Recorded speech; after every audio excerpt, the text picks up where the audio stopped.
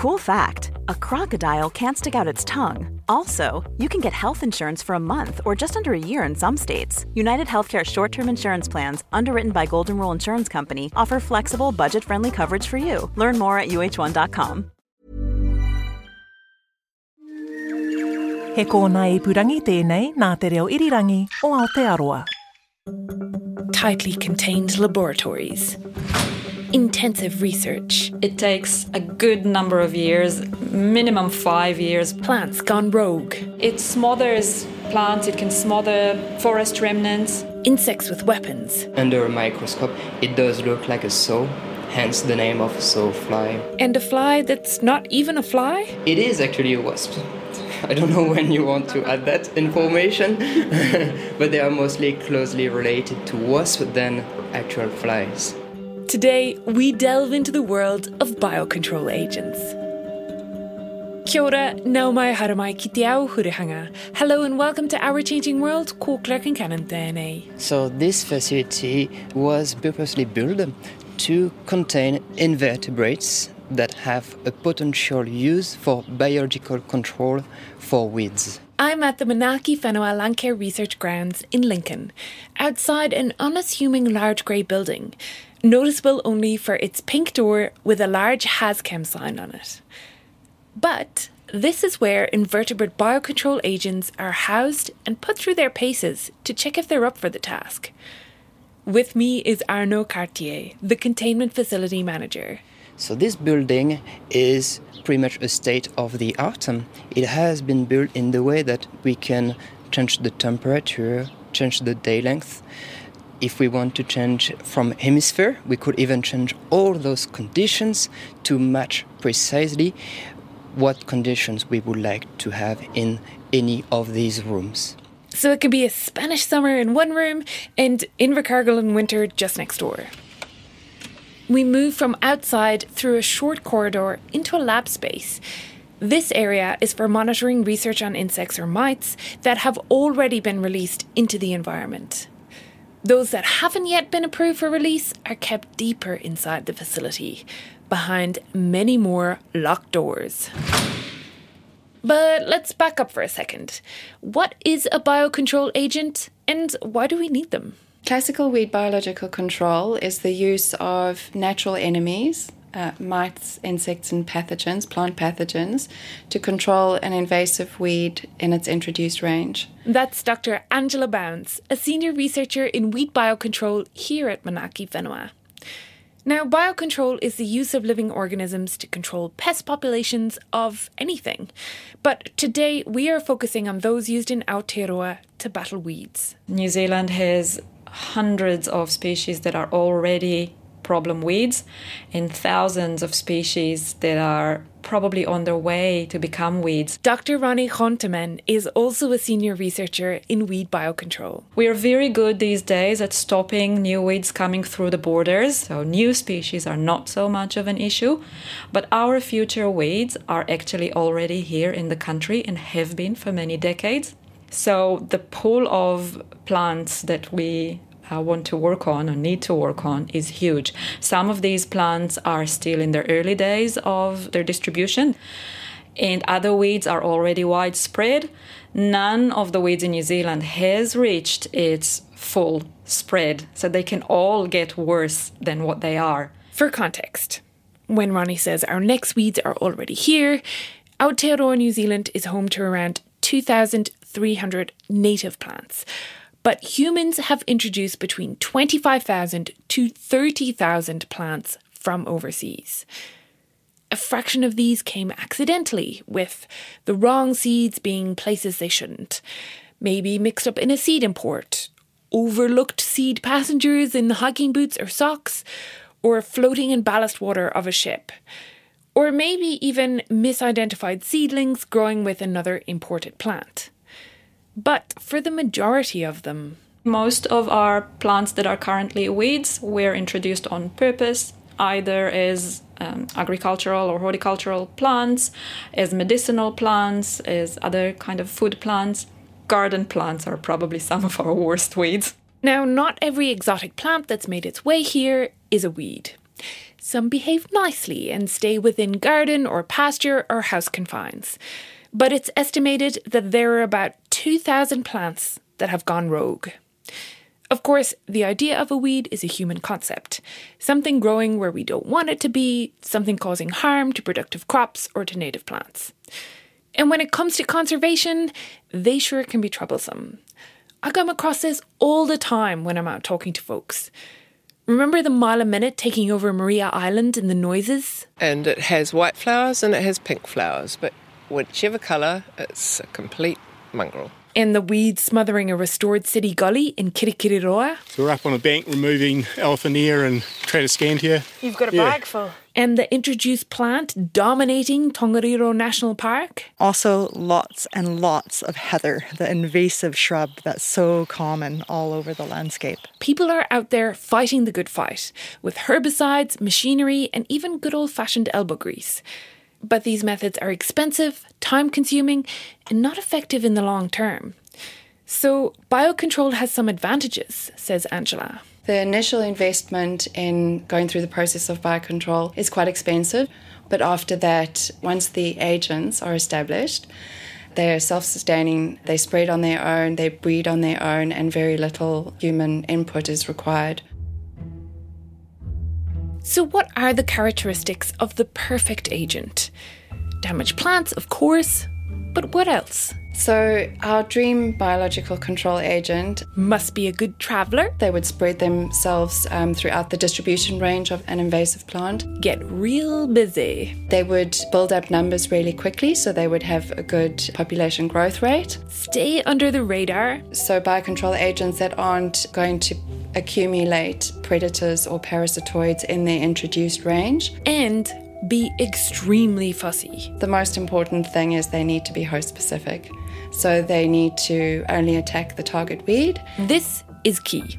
Because if I'm saying bringing in species for a biological control and you're picturing stoats and weasels and how badly wrong that all went, well, this is not the same. So plants produce chemicals to defend themselves, otherwise they would just be eaten by anything and everything. And the insects that we work on have co-evolved with them to overcome those defensive chemicals and to be in tune with the plant. And they use that host plant or group of closely related host plants to feed and develop and sustain themselves. Whereas if you think of the example of stoats or cane toads, they are generalists. They will feed on anything and everything. They're opportunists. So the organisms that we're working with are very different. And where do they go to recruit? Well, to the plant's host nation, of course, to see what evolved to munch on it. But before they hop on a plane to comb through jungles looking to recruit potential agents, they first hop online to do a feasibility study. We're looking for all the background information that we can find on the weed, including its taxonomy and phylogeny, which is a really important part of a weed biocontrol program. We need to know what plants are in New Zealand that are closely related to the target weed.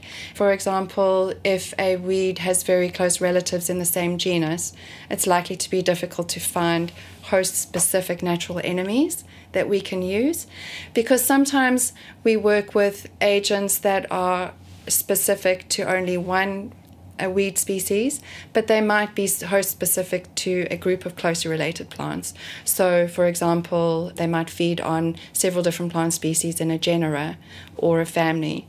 In our feasibility studies, we also look at the potential for opposition to biocontrol. Is that weed important for any groups in New Zealand that are likely to oppose?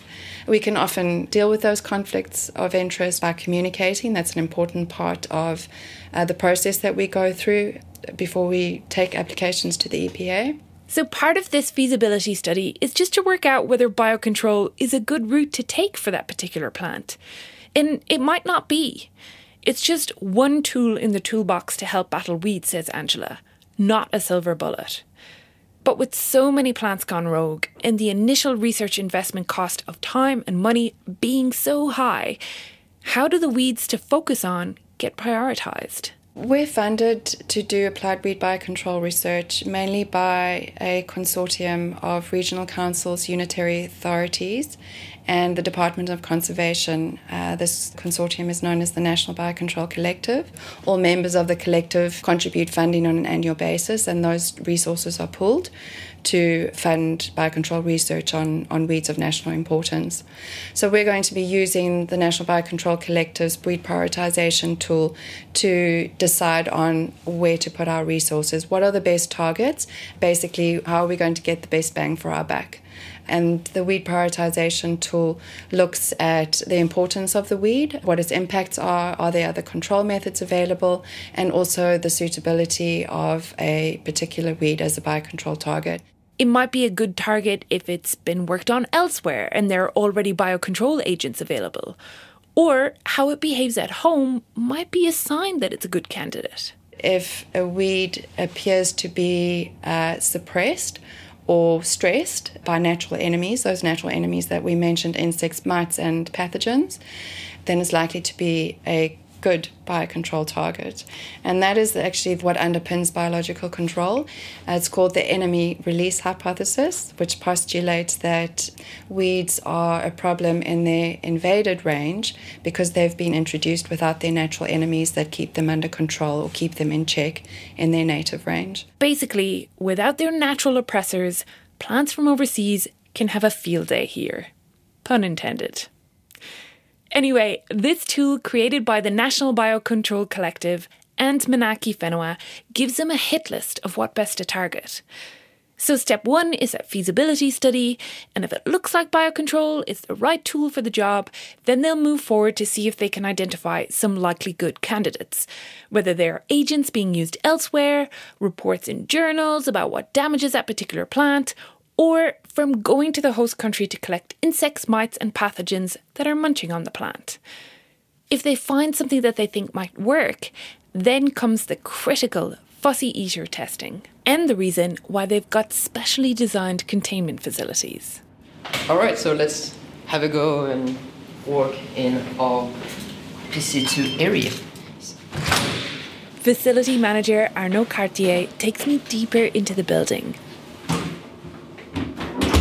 This is what we would call an airlock.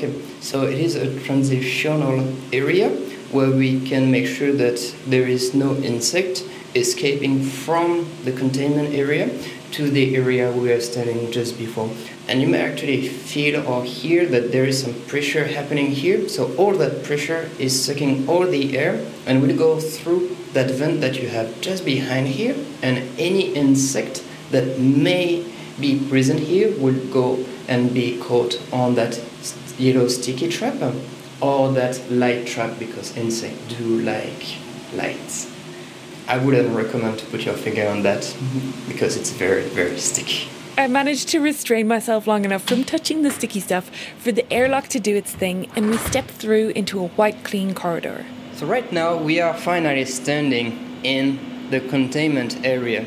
You've seen just before that we had to go through several doors, and that is another security layer that we have to make sure that it is very unlikely that anything can escape from this area. These insects are only getting out if you're bringing them out on purpose. On purpose, yes. So we would only do that after we have the approval from the EPA, the Environmental Protection Authority, but also we'll need the approval from MPI to show that our insects or invertebrates, in our case, are disease-free and have been correctly identified as the species that we claim to have imported. Once this is done, we are able to take them outside and release them in New Zealand. So is there anything in this containment area at the moment? Yes, we are actually quite busy in this area. Now that we can finally travel all around the world, we've been very busy importing new agents. Some of them were actually coming from Chile. And this agent is called the Chilean flame creeper leaf beetle, and it is currently under host testing. It has been completed, and we are now keeping a subculture so we can further understand their biology and life cycle. So this is what we are going to see now. We walk past bright white rooms with stainless steel worktops and clear panels on the front. In one are a bunch of tropical plants. They're also investigating weeds troubling tropical Pacific islands, says Arno. That room will be warm and humid. But next door to it, someone clad head to toe is working with some small, sealable lunchboxes with leaves and beetles inside. We peer in through the glass. So here we stand right in front of one of our containment rooms, and at the moment we have Robin White, one of my colleagues, who is working on maintaining this leaf beetle. So as you can see, we are very strict on making sure we are wearing the appropriate PPE with overalls, hairnets, overshoes, and even gloves. And what we are looking at the moment inside this box is the leaf beetle that we have imported in November from Chile. So these beetles are fairly small. They are feeding on the leaf material, but mostly the larvae are the most damaging stage of this insect. And they would even strip down entire vines of Chilean flame creeper if they build up large numbers on these plants. There are just a few leaves of the plants in these boxes, so it looks quite innocuous. But it can really take over, says Ronnie. Chilean flame creeper is a climber. It's closely related to nasturtium that a lot of people are familiar with, but it's got no close relatives in the native flora and in the economically important flora. It is mainly a problem in southern areas, Southland, Otago and Canterbury as well, but not so much in the North Island. And it smothers plants, it can smother forest remnants. So it is a big problem for native areas. It is also a problem for plantings or forest remnants on farmland. And this potential agent was actually a lucky find. This beetle was discovered in serendipity. Our crew was actually looking for agents for another weed in Chile when they came across this beetle on Chilean flame creeper in the native range. Chilean flame creeper in Chile is almost a rare plant. It's difficult to find, and these beetles seem to be feeding ferociously on it. And this bumped up Chilean flame creeper up the list of priority weeds, and we started studying this beetle. So this Chilean beetle will have spent the last while in the containment facility being offered different plants to see just how fussy it is. Even though Aotearoa has no close relatives to the Chilean flame creeper, they still tested over 20 plant species. At the moment they're analysing results. Once that's completed, if the beetle is still looking like a good candidate, they'll put forward an application to the EPA for permission to release it. Because the EPA, or Environmental Protection Authority, is the government authority that deals with new organisms being allowed into Aotearoa. Miriam Robertson is the manager of new organisms at the EPA, and I start by asking her, what defines a new organism? So there's quite a list that's actually covered by that, but the two most common ones we see is organisms that weren't in the country before the 29th of July 1998, or they're genetically modified. And why that specific date? That's the date when our legislation came into force. Of course, the EPA is not just dealing with biocontrol agents for weeds. So there's a wide range of organisms that are looking to come into the country, whether that's microorganisms for probiotics, genetically modified organisms for lab work or medicines, animals in the zoo. For example, if you listened to last week's episode where Emma Curtin talked about the introduction of dung beetles, well, they would have come through this EPA assessment process. Interestingly, there's a whole list of prohibited organisms on the EPA website, a list drawn up when the legislation was created. Basically, where the EPA said, at no time are we ever going to be happy for these to be brought into the country. So there's normally two categorisations on that list. Either they're going to cause a risk to the New Zealand environment, or they're likely to cause a risk to human health. Never allowed snakes in New Zealand zoos, you're not allowed squirrels. There's a number of plant species that have just been deemed far too high a risk. Yep. snakes of any species is the first item on the list, followed by venomous reptiles, amphibians, fish or invertebrates. There'll never be pocket gophers, Arctic foxes or giant African snails in New Zealand. Of the things that are allowed in, some will never be released into the environment. They'll be contained in labs or zoo enclosures. But not so for biocontrol agents for weeds. So how do they get assessed? When people are wanting to bring in new species for biocontrol, they would look to put in a draft application with us, and we would go through a process of checking that they've got everything they need, including looking at have they engaged with relevant iwi or hapu. Once the application has been checked and is all complete, then we open it up for public views and any information that the public might hold that could help us make our decision. When that closes, we take all of the information that we've received to that point and form a staff assessment or an assessment report which looks at the risks and benefits of the application. And then it normally goes to a hearing where it's then heard by a decision-making committee who assess the information they've received, they hear the views of people who wanted to come to the hearing, and then they assess all of the information they've heard against the criteria that sits in our legislation before they make their decision. What does this look like in terms of numbers? We've approved about 50 biological control agents. However, not all of them have been released for a variety of reasons. Sometimes they just weren't able to get into the country or the colonies weren't able to establish. Our approvals also have a 5-year lapse period on them. So if you're not able to bring them in within the first 5 years, well, you can ask for one extension. After that point, the approval is gone and you'd have to start the process again to be able to bring them in.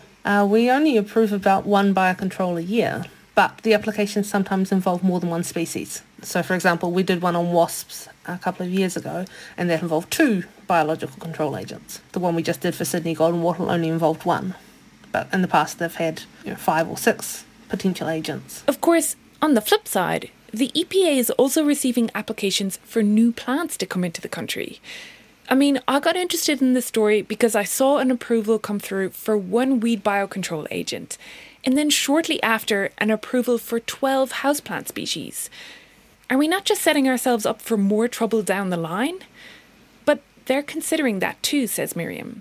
What we look at when we're considering a plant is, in addition to the minimum requirements, we look at things like, do they have the potential to become a weed? Have they become a weed somewhere else in the world? What their requirements are for living.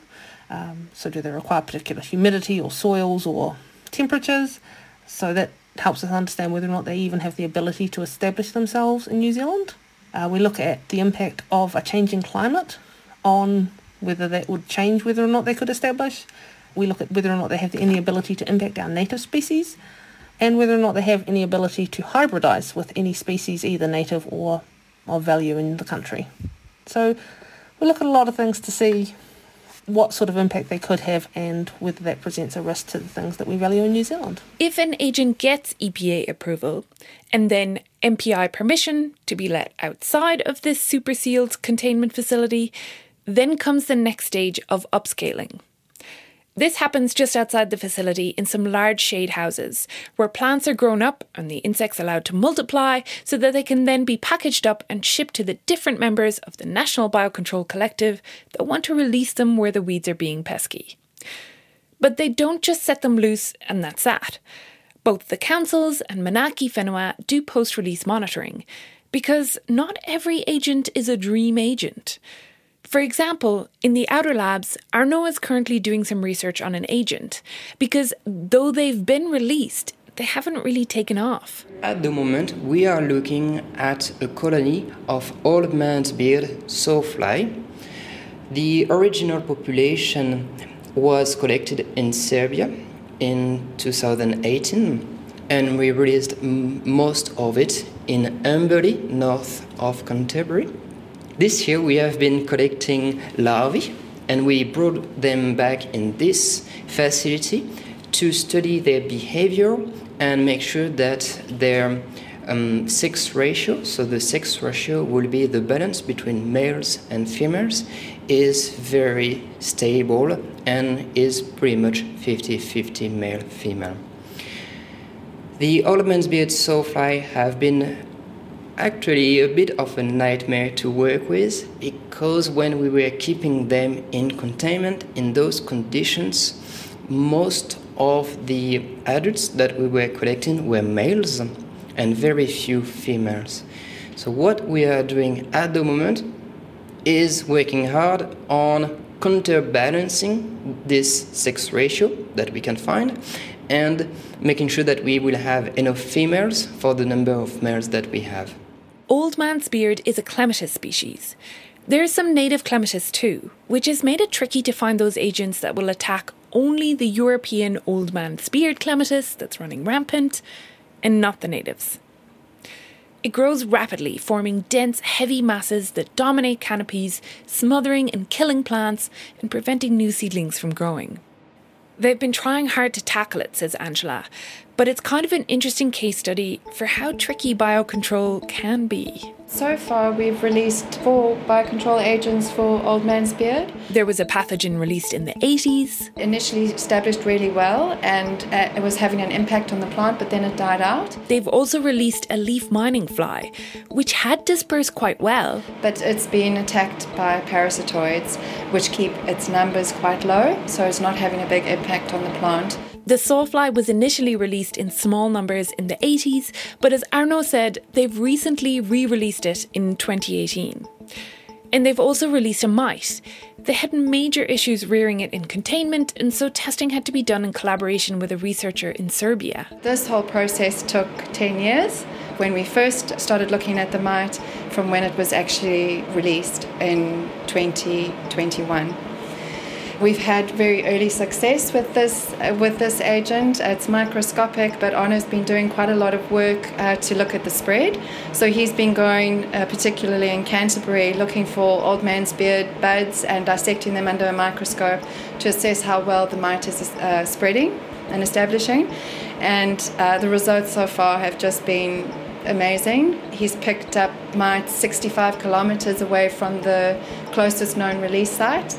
So we're finding this agent we haven't picked up. It's still too early to look at impact in the field, but it's doing a really good job of spreading itself around and establishing on old man's beard plants. Now they're working with UK collaborators to investigate potential plant pathogen agents. Plant pathogens can be so host-specific that they are only adapted to attack a particular strain or genotype of a weed species. So we're very encouraged by this last stage of seeking new candidate agents for old man's beard, and then we will have a suite of agents attacking the plant that will hopefully bring about effective control. So yeah, sometimes it can be tricky, but they've also had some good wins on the board. The mist flower is one of our great success stories and had high impact on the weed over a short period of time, and to such an extent that 2 Hebe species that were critically endangered are no longer under threat. Ragwort is also a really good example of one of our success stories. 3 agents were released for ragwort. The ragwort flea beetle has been the most successful. It damages the plant mainly by damaging the roots. The larvae tunnel into the roots. But as Dr. Ronnie Honteman wants to make clear, this will never mean that mistflower and ragwort will disappear forever. We can never reach eradication with biological control of weed. This is never our target to reach eradication. The weed will remain in the environment, and the biocontrol agent will remain in the environment, and they will keep each other at check. So the agents are here to stay. Ronnie and Dr. Angela Bounds both understand that it seems kind of counterintuitive because New Zealand as a country spends so much time and money keeping foreign organisms out. But the weeds are here, and they are a problem. And biocontrol, when used well, can be a useful tool to tackle them. And one that New Zealand is actually quite good at wielding. Absolutely, New Zealand is leading the pack in terms of weed biocontrol, both in terms of the numbers of agents that we're releasing, but also the underpinning research that we're doing to advance the science, to make it more cost effective, to make it safer.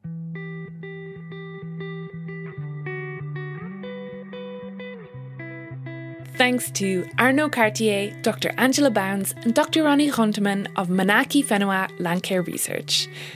Thanks also to Miriam Robertson, New Organisms Manager at the Environmental Protection Authority. If you're interested in the EPA assessment process and decisions, you can sign up to the EPA mailing list to get notified about applications open for public submissions. You can also find all the decisions and list of organisms on their website. We've got the links on our webpage, rnz.co.nz/ourchangingworld. This episode was produced by me, Claire Concannon, with help from Liz Garton and Ellen Rikers, and it was engineered by Phil Benj. Actually, today the Our Changing World team is at the New Zealand Radio Awards, where the show is finalist in not one, but 2 categories. So I'd like to take the chance to give a thank you to all who contribute to the show. Ellen, who works closely with me each week, the sound engineers in Wellington who make the show sound so good, all of my podcast teammates who've stepped in at different times to help, freelancers who contribute episodes so that I can go on leave, and RNZ podcast executive producer Tim Watkin, who keeps saying yes when I ask if I can try new things. Thanks also to the scientists who give up their time, and to you, our audience, for listening to and following the show. We'll let you know how we go on social media. Keep an eye on our Twitter or Facebook, where we are at RNZ Science. Speaking of awards, the multi-award-winning podcast Black Sheep is back. This is the 7th season in which William Ray dives into the shady, controversial, and sometimes downright villainous characters of New Zealand history. Find and follow Black Sheep on your favourite podcast app, or search for it under the Podcast and Series tab on the main RNZ webpage. Tēnā koe I whakarongo mai. Thanks so much for listening. Have a great week. Kia pai, tō wiki.